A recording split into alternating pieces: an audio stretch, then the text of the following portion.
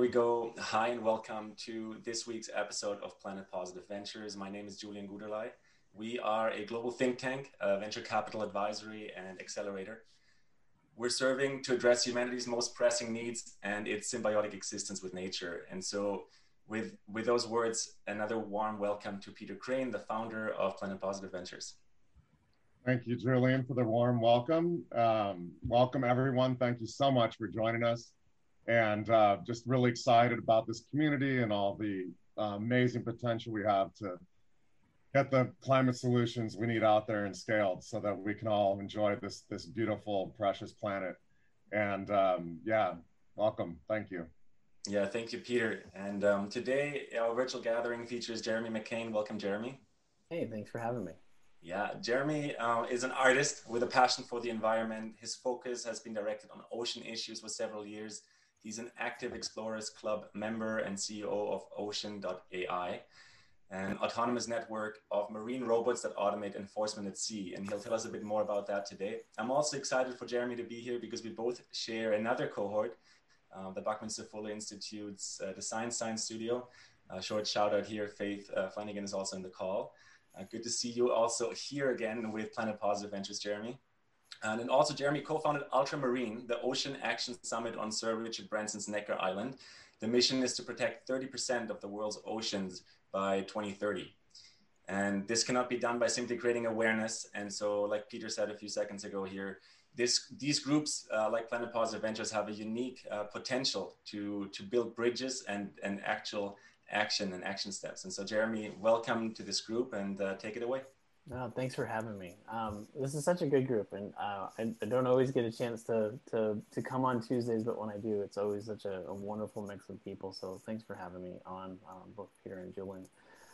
Yeah, as Julian mentioned, my background actually got started in all of this. I have a tech background, but as an artist, I became quite disgusted with really how things seem to unravel very quickly when you start, no pun intended, digging deep into some of the issues that are facing the oceans. And on the ultramarine front, as Julian mentioned, I mean, the whole purpose was to create action, find individuals that were doing things. And we can talk more about that offline. Today, what I wanted to talk to you about is a project that I started a couple years ago called the Ocean Currency Network. And the real question here is, what is the value of a healthy ocean? If you hear that the coral reefs are bleaching and you hear that plastics in the ocean, to some people that means a lot. To other people, they just get up, they go to work, and they carry on life as usual. But at some point, it all trickles back down to every single one of us. In fact, this conference that we're talking at right now is sponsored by the ocean. That's right. Every second breath that we're taking right now comes from the ocean. Fundamentally, what I wanted to be able to do is I was doing some traveling, connecting with marine biologists, really trying to understand, what are some of the greatest threats. And really what I found was a bunch of different data that really didn't always correlate. And it had to do with the fact that we just didn't have a lot of, high frequency, high resolution data. So I wanted to set out to create something with my team to quantify the true value of marine protected areas. And so we're going to talk about that, but we'll talk about the problem first. So I've already mentioned a little bit that there's this global lack of high resolution, right? We just don't have enough data, which doesn't come in fast enough. And I don't need to tell you guys this, but marine enforcement in itself, not only does it not happen in some cases, but it's super dangerous and very expensive. So even if I had all the data right now to be able to kind of present to marine biologists to be proactive, they don't have the resources to mitigate some of these risks. So what does this mean? Well, it means that at the end of the day, we really don't know what the heck is going on in the oceans. So right now, less than 5% of the deep ocean has been discovered, which means that in many ways, this is the next step to human understanding. A lot of our future, the keys lie within the deep of the ocean. As cliche as it sounds, it's true. So we came up with a couple different solutions. Now, we built these autonomous tools to gather data from the ocean. We did that for a number of reasons. I was actually sailing with the TBA-21 through the Lao group, meeting different chiefs in these spaces to learn the ancient practice of tambu, or tapu, as the Polynesians would call it. These were actually the first sanctuaries. And I would ask them, I say, how do you, because I've asked scientists these questions. I was like, when do you create an MPA and when do you take the MPA away? Because you guys created tamboos or forbidden, taboo, and you release them. It doesn't make sense to me coming from my perspective. And he says to me, he goes, we would go fish. And when there was no fish, we would create tambu. And then we would go back and we would count the fish year over year over year. And eventually when there were so many fish, we would release the tambu and go fishing again. It just seems so logical. I just didn't think that I could get kids out of high school and college to come in and count fish. So we built machines to do that instead. And unlike humans, I can put them to work for weeks at a time, and I can run experiments 24/7. The one thing I think that's probably the most exciting, it's like collecting scientific data to many people is probably not that exciting. But today, I think probably everybody will agree that one of the most exciting things is that our systems have the ability to stop taking scientific studies and go after illegal fishing vessels. That's right. We can actually intercept a vessel, and in an extreme situation, we can disable their propulsion systems, allowing the authorities to catch up to them. But all that being said, we were able to make this happen, and we're making this happen for about 1/3 of the cost. So it's pretty cool. The team that I have, there's my ugly mug there. Obviously, I'm the founder and CEO. Cody Marks Bailey and I actually sat down at a table and talked about, in the very beginning, about this whole concept. And it's true in business. They say, don't fall in love with your MVP because it's going to change. So we originally had this idea of quantifying, a way of using a cryptocurrency to kind of motivate people to do certain things. But that model changed considerably, and it really came down to kind of flipping kind of the blockchain concept on its head and saying, well, what if we get down to brass tacks, what is blockchain? Blockchain is really a network of trust, and using machines to be able to do that. So what we did is, what if we collect data from a bunch of different areas, and we basically use a series of confirmations to confirm that data is true and correct before it's actually written. So that was Cody and I's first kind of forte basically into this whole thing. We basically launched at the World Economic Forum in 2018. Cyril Lutterdot is on the team as well. He's our AI and ML guy. And that's kind of the software development side. Marcus Ryman, he's the one that's, he was the one on his vessel sailing through the Lao group, really starting to kind of work with indigenous groups and locals inside the Pacific to really understand what are the problems. Because I'm sure we all know plenty of startups that are solving problems that don't actually have problems. And so we really wanted to kind of go down kind of grassroots and really figure out what are some of the greatest challenges and where can we fill in the gaps. Chandler Griffin, he's part of the team. He owns a company called iCensus, and he's building all of our hardware, which I'm going to show you today. And Andrew, you saw my presentation at Davos. Wow, awesome. And Dr. Peter Gerges he's from Harvard University. He's also adjunct professor at Woods Hole. He is the one that kind of got us into the whole environmental DNA and scanning fish. We're going to talk about that here in the next slide. But Peter's an amazing dude. He's like Bill Nye the Science Guy, but for the ocean. I love him. So let's talk about 4 main revenue streams. This is how we feel like we can make money with this particular thing. And we're only going to talk about 4 today because that's what we have time for. And I also like to have kind of like Q&A back and forth because in Hawaii, they have this thing they say called Talk Story. It's much better to talk story than it is to sit there and listen to a guy present all day long. But one is sensing life. So what we wanted to do immediately is we wanted to use 2 things. We wanted to use machine learning, and we wanted to be able to use environmental DNA. So if we could actually teach machines to basically recognize certain types of fish, then we could count them in real time and start to get a tabulation of really what's happening. And over a period of time, we should be able to see an X factor of 1, -1, -2, +3, who knows. And so I would ask different areas, what are your most profitable fish? On the reef side, it was groupers and snappers. Pelagics, they said, we're really concerned about tuna and marlin populations, which makes sense. So training our machines to be able to look for these things and then also measure quality of life in these areas, right? Obviously, the environment that they live needs to be healthy. Otherwise, there's not going to be biomass or biodiversity. So that's really interesting. And so there are a lot of agencies that pay for this kind of data to be able to understand. It could be fisheries, could be government, could be private sector. So there's a model there. What I really got excited about, which is number 2, which goes into this thing, and we've all heard the term blue economy, right? But a lot of times when that term blue economy comes out, it's basically the restructuring of debt, which is okay, right? It serves a purpose, but the blue economy in itself, it needs to have collateral. And so we thought, well, what if we could actually become the auditors of marine protected areas? What if we actually went in and were able to count all the fish, look at what they were worth on the open market, and say, hey, guess what, Mr. Prime Minister, you have $100 million worth of natural capital assets that are floating around in your waters at any given time throughout the year. What if then we could, in a perfect world, borrow against that and say, hey, Mr. Banker, we'd like to take $100 million loan out based off of this natural capital asset, and then perform some other kind of revenue generating thing on island or in that country.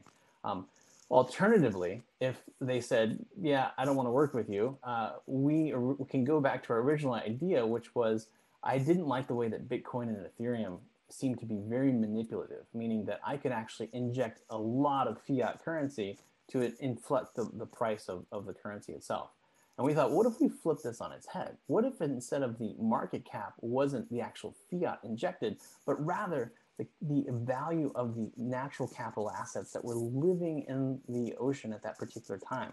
And so now that you had something to trade against, then you have basically all of the people holding their coins or their monetary currency. And then they saw, Peter dumping a bunch of oil in the water and said, whoa, hey, you're affecting our buying power. It would unite a whole group of people to be really interested in the oceans. At the end of the day, people don't care about conservation unless it affects them personally. And so our thought in the very beginning was, how do we communicate this to grandma? And how do we communicate this to a prime minister or president? Data mining is another really interesting thing. We thought, well, why don't we, instead of having these, blockchain systems run these silly little games to figure out who wins the block and spend all this energy, what if we actually incentivize people to create machines, to collect data, and to service those machines to make sure that they were accurate so that we had a better understanding? And the reason why I think this is super cool, I live in Texas, and there is not a soul, if they know what's good for them, there's not a soul that doesn't know how to read a weather map.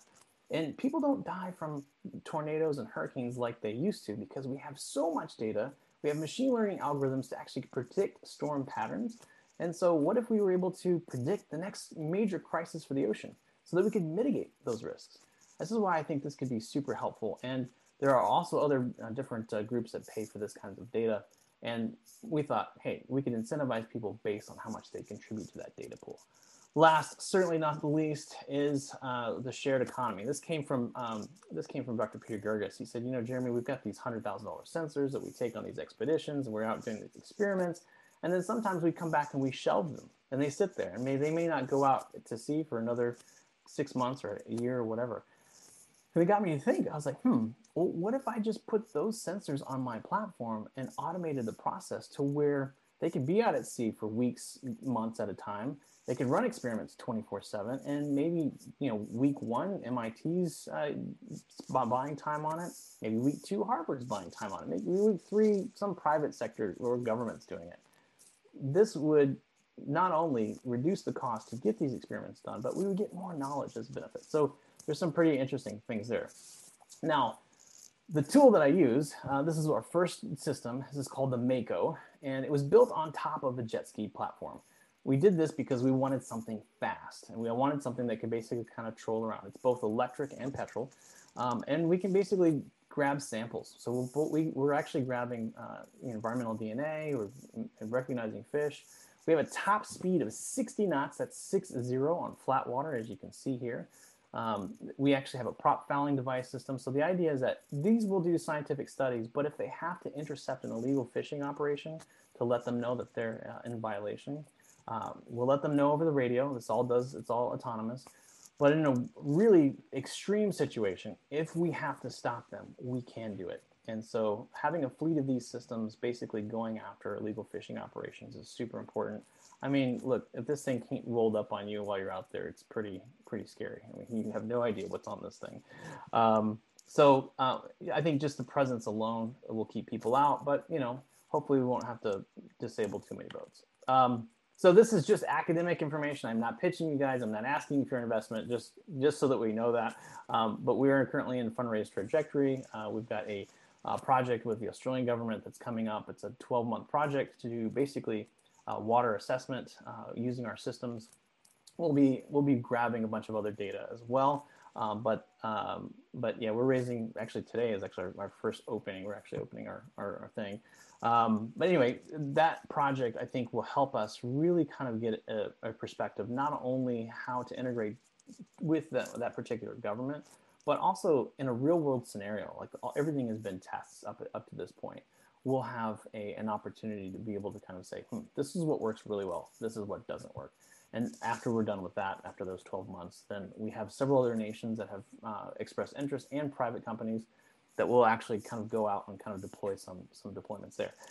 Anywho, so I know it's cliche when you say, "Oh, it's a game changer," but I really do think it's a game changer, because it's just that we lack so little when it comes to like this knowledge. I mean, we just don't know what's going on. And what's really cool, like pharmaceuticals is actually a really interesting area for this information, because I don't know if you guys know this or not, but they've recently discovered that cone snail venom, that's right, the venom from a cone snail can be used to treat pain management, but it doesn't have all the side effects like other drugs do.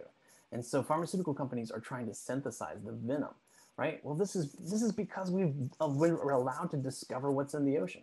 Imagine if we were able to continue this process and constantly look and see, and realize what's there. I mean, one of the big threats that's facing the oceans right now is deep sea mining, and largely because we need to go to an electric revolution.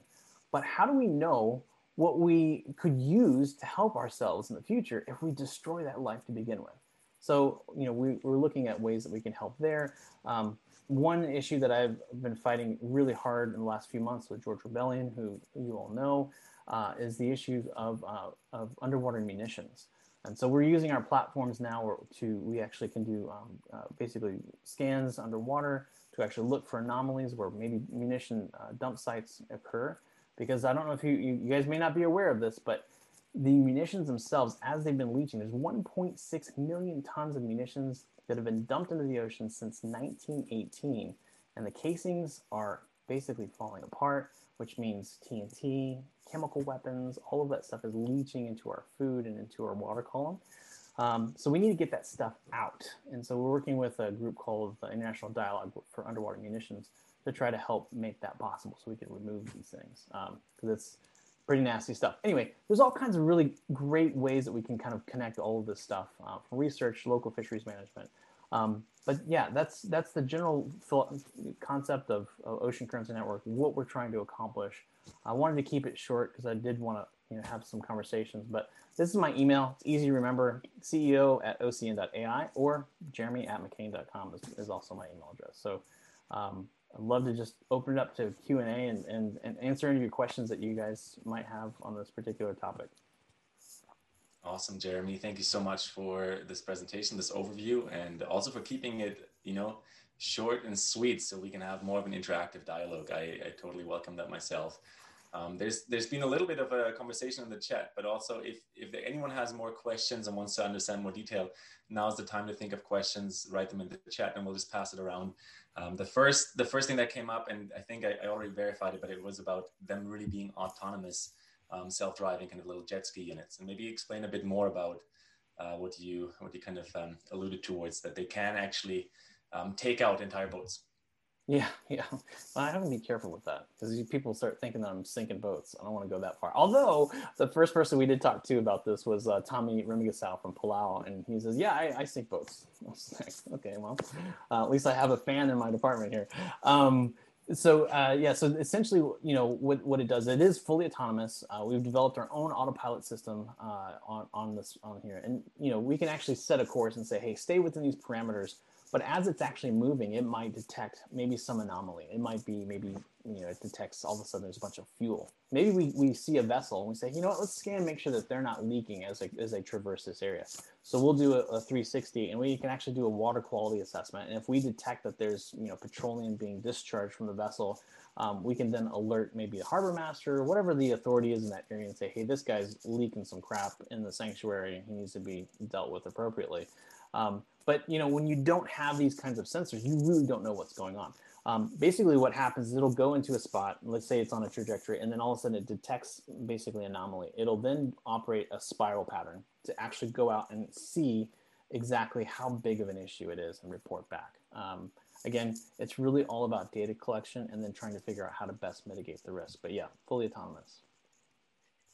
Hey, Jeremy, wonderful presentation. Thank you so much. My question is, how many of these would you have to have in the oceans to start having an impact on fishing practices and other issues that you're addressing? And what would that cost you? How much would you have to raise to get that impact scale? Great question. Yeah. So with our first project in Australia, we're basically need about 5 of the Mako units, and then we have about 100 buoys that basically take kind of like slow data. Think of them as like they're taking like core samples for the ocean. So they have these tubes that go down, and they're pulling all this data, and they're also sensing vessels that are moving in the area. So for our project in Australia, like I said, we're raising 1.8 now. It's a $25 million project. To the whole ocean, obviously, there's a lot more variables there. And then you've got the high seas. Right now, we're focusing on stuff that we know that we can knock out, which is marine protected areas. We need to get to 30% protected by 2030. However, and right now, it depends on who you talk to. Some people say it's 7%. Some people say 10. Peter Thompson, special envoy to the oceans at the UN, says we're protecting 10%. But I argue that if we're not protecting and enforcing the 10%, well, we're really at 0. In each of these areas, I think, for this particular area in Australia, it's not a massive site. It's about a 40 square kilometer area. And we've got 5 systems traversing the waters there. So that's a start. In some of the other issues where you see kind of open seas, we're looking at the possibility of creating 50 to 100-foot vessels that can do this for a much longer duration, that can actually process eDNA at sea and transmit that data, send the genomic data back in as real time as possible.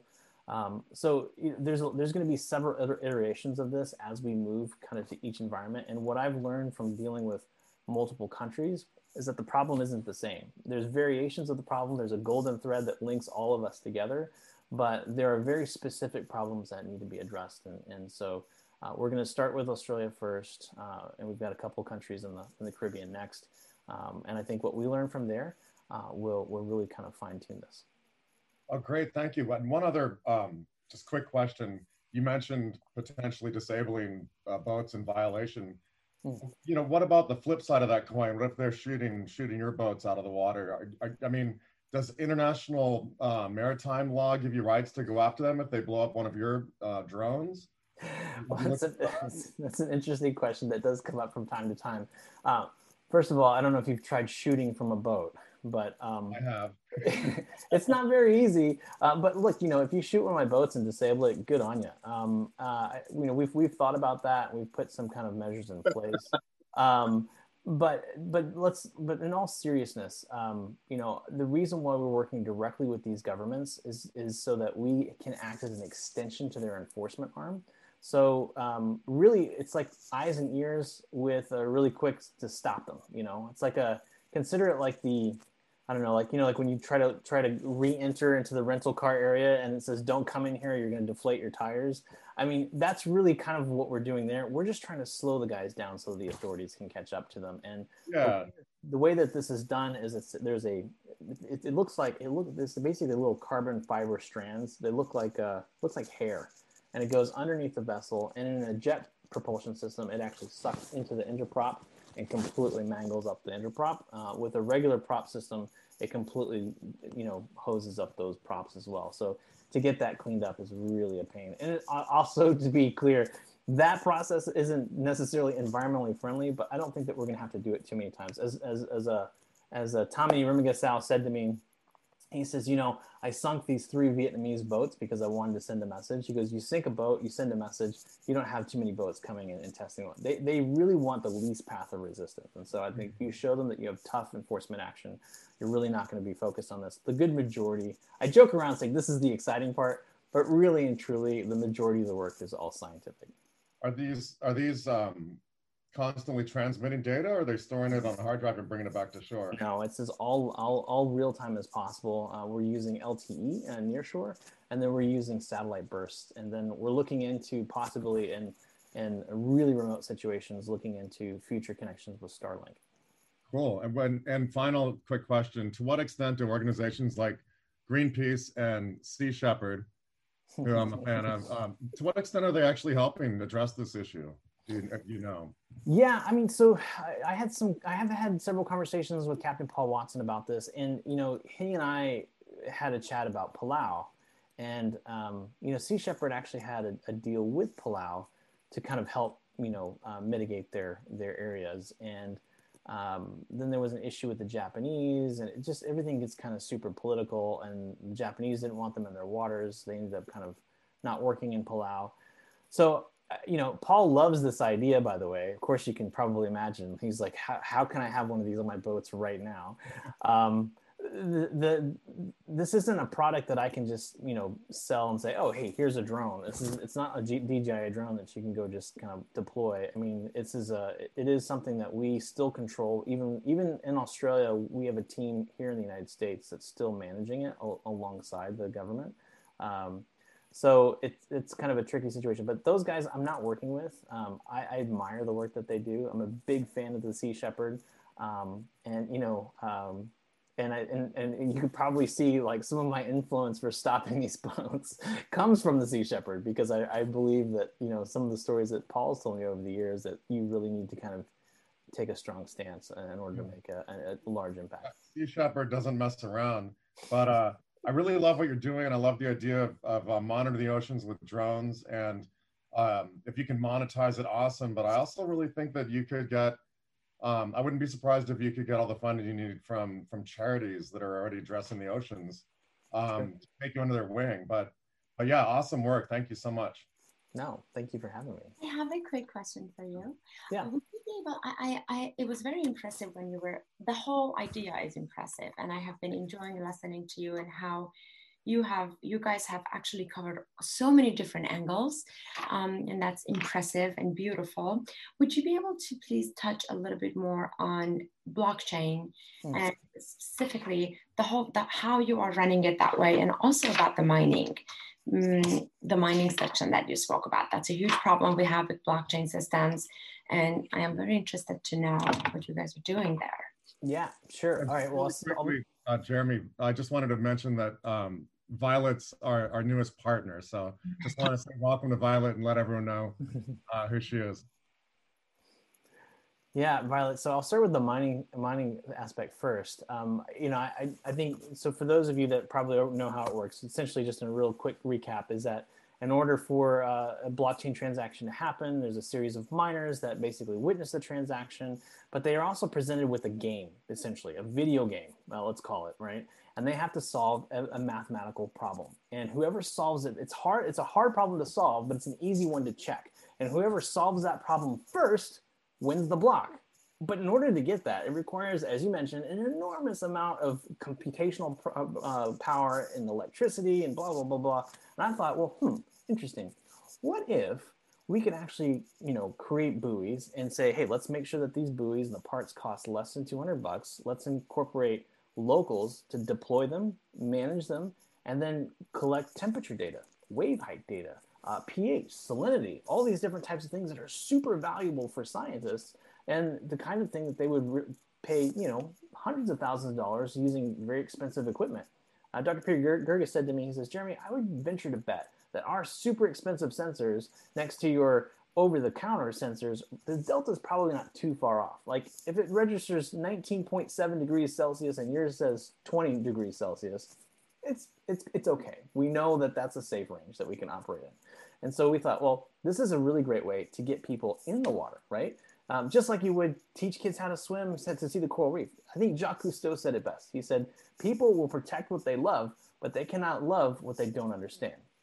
Getting them in the water, getting them with the data, giving them the ability to touch this stuff and then be part of it gives them a great opportunity to be able to kind of connect this. So we did this thing where we first started with basically just on Ethereum, which I don't think is the best blockchain at the moment. But for us, for a development standpoint, it was fine because there's a lot of developers out there.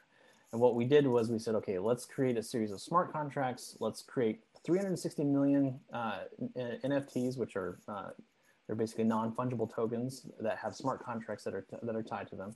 And let's grab, say, okay, in this 1 square kilometer, there are all these different buoys, and these buoys are owned by this particular contract. And we can actually manage the data that comes into those places. And so the best case example I can explain to you, because again, blockchain is about a network of trust, right? We always get into the weeds with how much is Bitcoin worth. It's a futile conversation. But what if we said one buoy is reporting it at 21 degrees Celsius, the other one says 21 degrees, the other one says 21 degrees, and then another one says 57 degrees. You're like, whoa, why is this one section of the ocean on fire? Well, there's 3 confirmations that say it's 21 degrees, so it's obviously 21 degrees. There's something wrong with that sensor. Let's send a notification to the owner so they can actually go do something about it. And now what we have is we have a system that's governing itself without human intervention. And really, when we come back down to this whole thing, if you talk to any marine biologist or anyone in the ocean space, the one thing that they keep saying over and over, and I heard it at COP25 this year in Madrid, is like, what we really need? We really need a network where we can have oceanic data, where we can build on top of, and we can work together. And I was like, yeah, no kidding. That's what I've been working on for the last 2 years. Everyone keeps saying the same thing, but no one's acting. Going back to I think it was Andrew's point for the reason why he's doing his event. It's like, people are talking, but they're not doing. And so we wanted to be able to create this network that not only that I could develop distributed applications on top of, but if we brought in Palau and Jamaica and, the BVIs, who knows, locals there could actually manage that. The other aspect of this is a lot of scientists go to these places to study, and then they come back and, oh, look at this amazing thing that we've discovered and we're doing this thing. Well, meanwhile, the local country is like, yeah, you came into my waters to discover what is in my waters. So I wanted to be able to have basically kind of ownership of where that intellectual property started from. So kind of like you have permits to go out to go do certain kinds of things. We want to be able to assign basically these permissions to via these tokens to be able to track who does what and where, and when something is done, how do we trace that back to that country so that if there is ever a financial thing that comes back to them, we can actually track on who did it, when, all that kind of stuff. So this is really the network in the blockchain aspect of it was really about trying to find ways to bring us all together and bring the financing component together as well. Because, let's face it, humans rarely do the right thing unless they're faced with their own mortality or if they see some kind of financial gain to do so. It's just the one language we all seem to understand is money.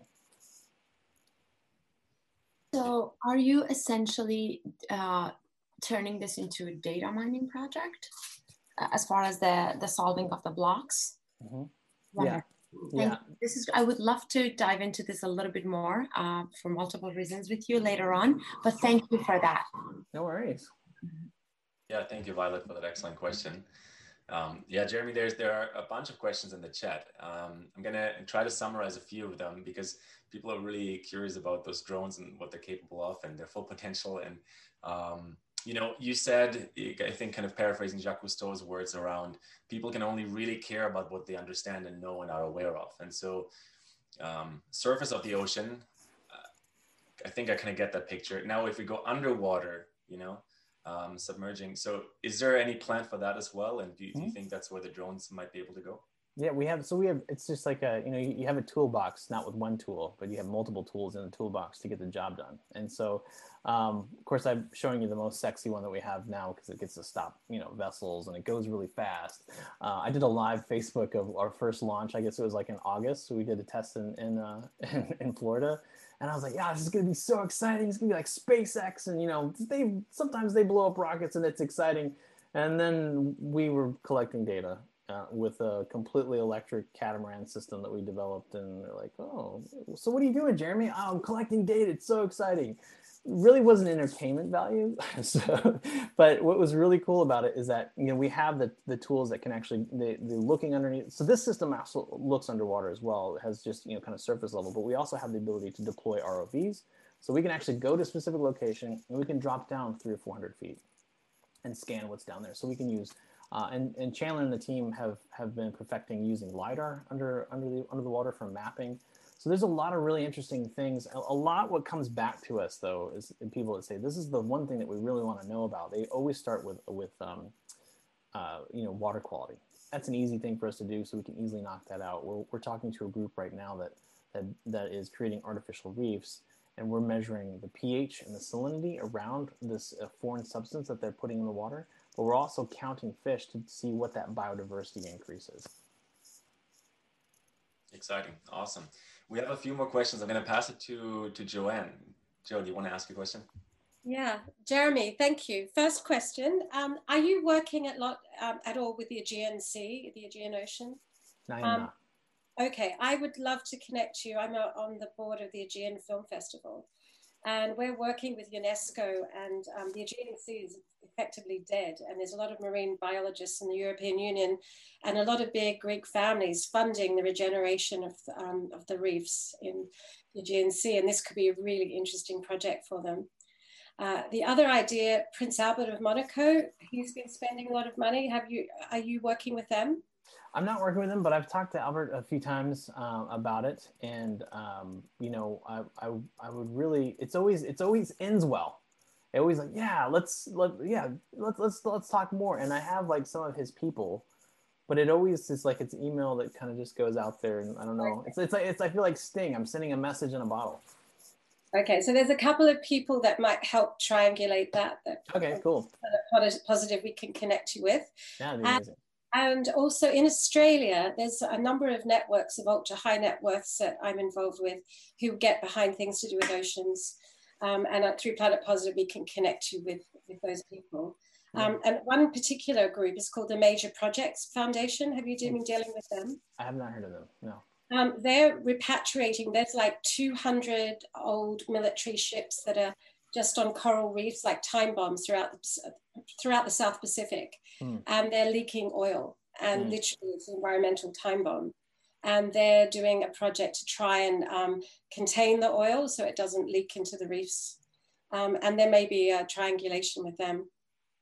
Yeah, I mean, if they're war vessels, I guarantee you it's more than just oil. And from especially the work that George Rebellion and I have been working on the last few months, we're finding that a large amount of the munitions that are dropped, because what most people don't realize, you think about TNT in the water, you think, well, don't touch it, you'll blow up. Yeah, that's kind of a big problem. But what most people don't realize is that TNT has a half-life of 5,000 years. I guarantee you that there's TNT on some of those vessels, and they are the chemicals that make up TNT are direct carcinogens and endocrine disruptors, and so. Yeah, I don't want to go into the weeds on that, but I'd be more than happy to chat more with you on that.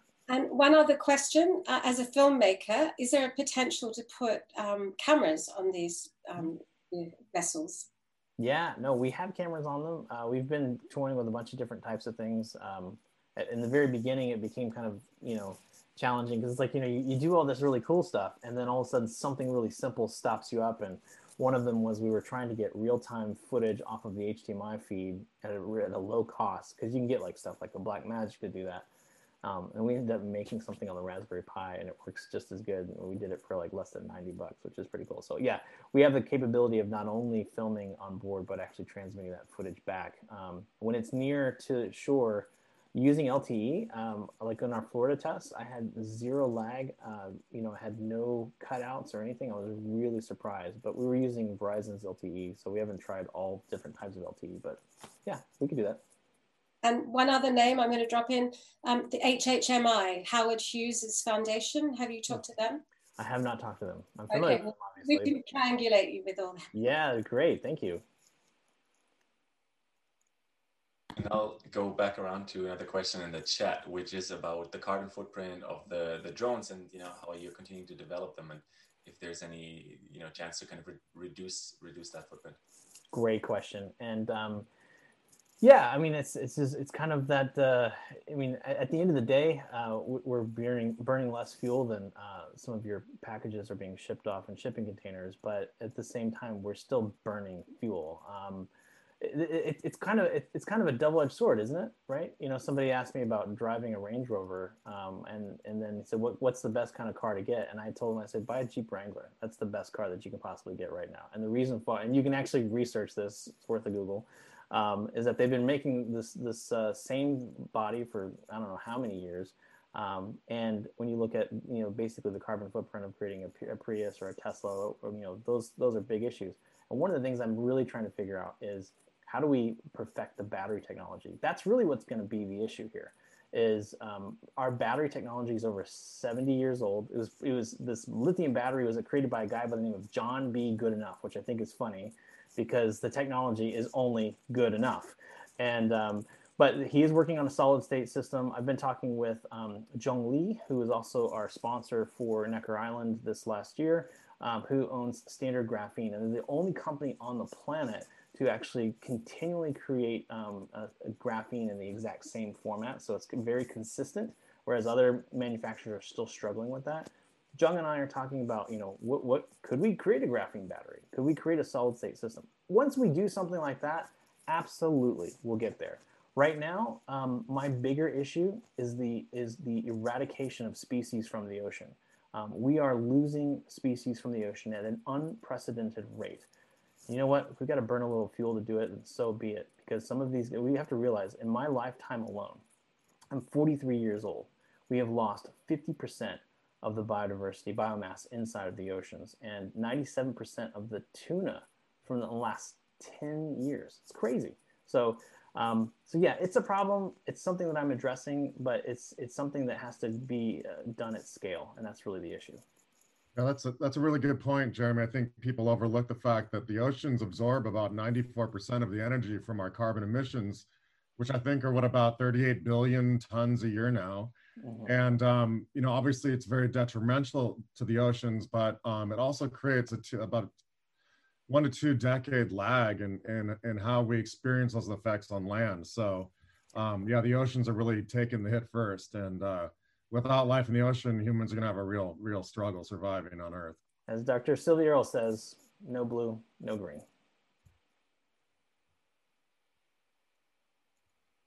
Yeah, I was just about to share in the chat, but I'm going to jump back into the microphone here. Jeremy, I'd love for you to maybe do a full circle to Blue Collateral and maybe some ideas about how to represent the rights of nature as we're going into this, kind of, what you both just addressed. It's kind of a slippery slope, right? Like we will need to burn some more fossil fuels for some of those massive actions to take place, to make visible and transparent a lot of the nefarious pieces that were kind of happening in the invisible before. And so yeah, what's possibly a way to do this through Blue Collateral and giving rights to nature and protecting them in a different way than we have so far?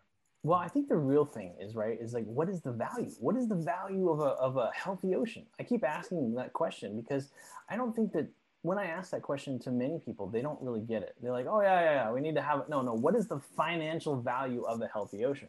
And I said this to some ministers in Jamaica, and I pointed out to his waters, and I said, look, imagine if this was a warehouse and you had, goods that you sold, but you had no one to count the goods. How do you know if you have any left to continue to sell? But what I really want to get people to realize is that life is worth more financially to you in the ocean alive. I think we need to, I keep quoting Sylvia, but I think we need to really start thinking about not seafood in the ocean, but sea life. sea life is really what's going to help us. And, and I think when we look at, this blue collateral, I think what we can do is we can say, look, we know that there's a market for it, but, unlike gold, silver, oil, I live in Texas, so it's not uncommon for someone who has mineral rights to come in and say, hey, I've got, X amount of barrels of oil in my land, but I don't have the money to extract it. Could I get a loan based off of how much is in there and then collateralize that into something else? People do that all the time here. And I thought, well, why can't we do that with fish?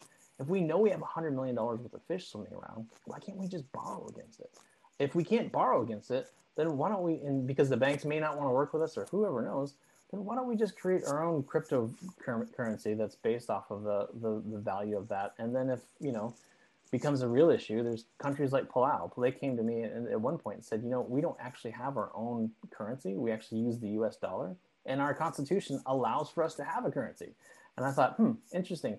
Well, what if they just declared that this was their currency and their currency was something for the ocean? The second that they did something like, if they were to do something like that, then they would basically send a message to every single person that not only comes to Palau, but the people that live in Palau, that the life of the ocean directly impacts their buying power. And I think when people start to realize that kind of incentive, then all of a sudden conservation doesn't become conservation, it becomes regenerative. And that's really where we need to get to. If you go to my website, that's the first thing I say to everybody. Sustainability is dead. I don't even want to hear that word anymore. We need to focus on a regenerative society, and we need to start by allowing the oceans to grow. And the only way I know how to do it is to leave it alone. A lot of what I've built is based off of a case study that you guys can look up from Mission Blue in Cabo Pulmo. Dr. Sylvia Earle and I were chatting about this once, and she said, when they first did this, there was hardly any life. And I went there after they had locked it up for 15 years. And she was, Jeremy, it was like I remember the oceans 50 years prior. So it just tells you in a very short amount of time, humans are the problem. If we just remove that equation for a short amount of time, we might have enough fish for the next 250, 300 years. But we're so short-sighted the way that we see things. And a lot of it is because we've got these stopgaps. It's out of sight, out of mind. What we really want to do is we want to bring this attention on the most common level. I want grandma to understand this, and I want President so-and-so to understand it. It needs to work on all scales. Otherwise, it doesn't work. Yeah, absolutely. Thank you so much, Jeremy, for those inspiring words. It's such an honor to have an expert like you in our midst and, get to share and have this interactive Q&A. And there's a lot to do and to learn for all of us to, as you said, make the value and the worth of our natural world visible, and then make it count in a way that allows us for a truly regenerative economy, a truly regenerative system, and the way we build society. So thank you so much for today. Everybody, thank you for showing up. I shared the weekly link in the chat as well. Make sure to invite aligned people that are aligned with this mission. And for today, have a fantastic day, afternoon, or evening. Thank you so much. And don't forget to be here next Tuesday to hear Christopher talk about his peer-to-peer carbon transactions on the blockchain. Guys, looking very much forward to seeing all of you next Tuesday. Have a good week. Stay well and keep safe. Thanks, Jeremy. Great job, Jeremy. Thank you. Yeah, thanks. David, good to see you, man. Good to see you, man. Awesome. Thanks, Jeremy. Great to see you. Hey, Lena. Thank you, everyone. Bye. Thank you. Thank you, everyone. Thanks, Jeremy. Hey, Thanks. George. All right, no worries. Y'all. See you later. See you.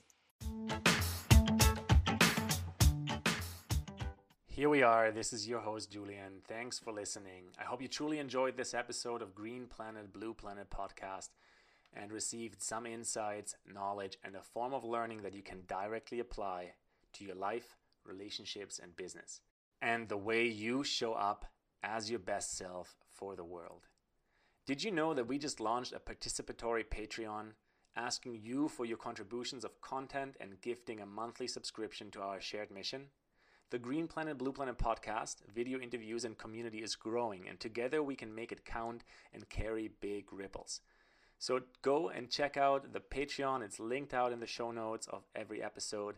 The Patreon for Green Planet, Blue Planet, and the community we're building together. Thanks for choosing to support with your time, money, or content. And that being said, thank you so much for listening to today's episode. Don't forget to subscribe, review the show, share it with a friend, spread the love, and have yourself a stellar day. All the best.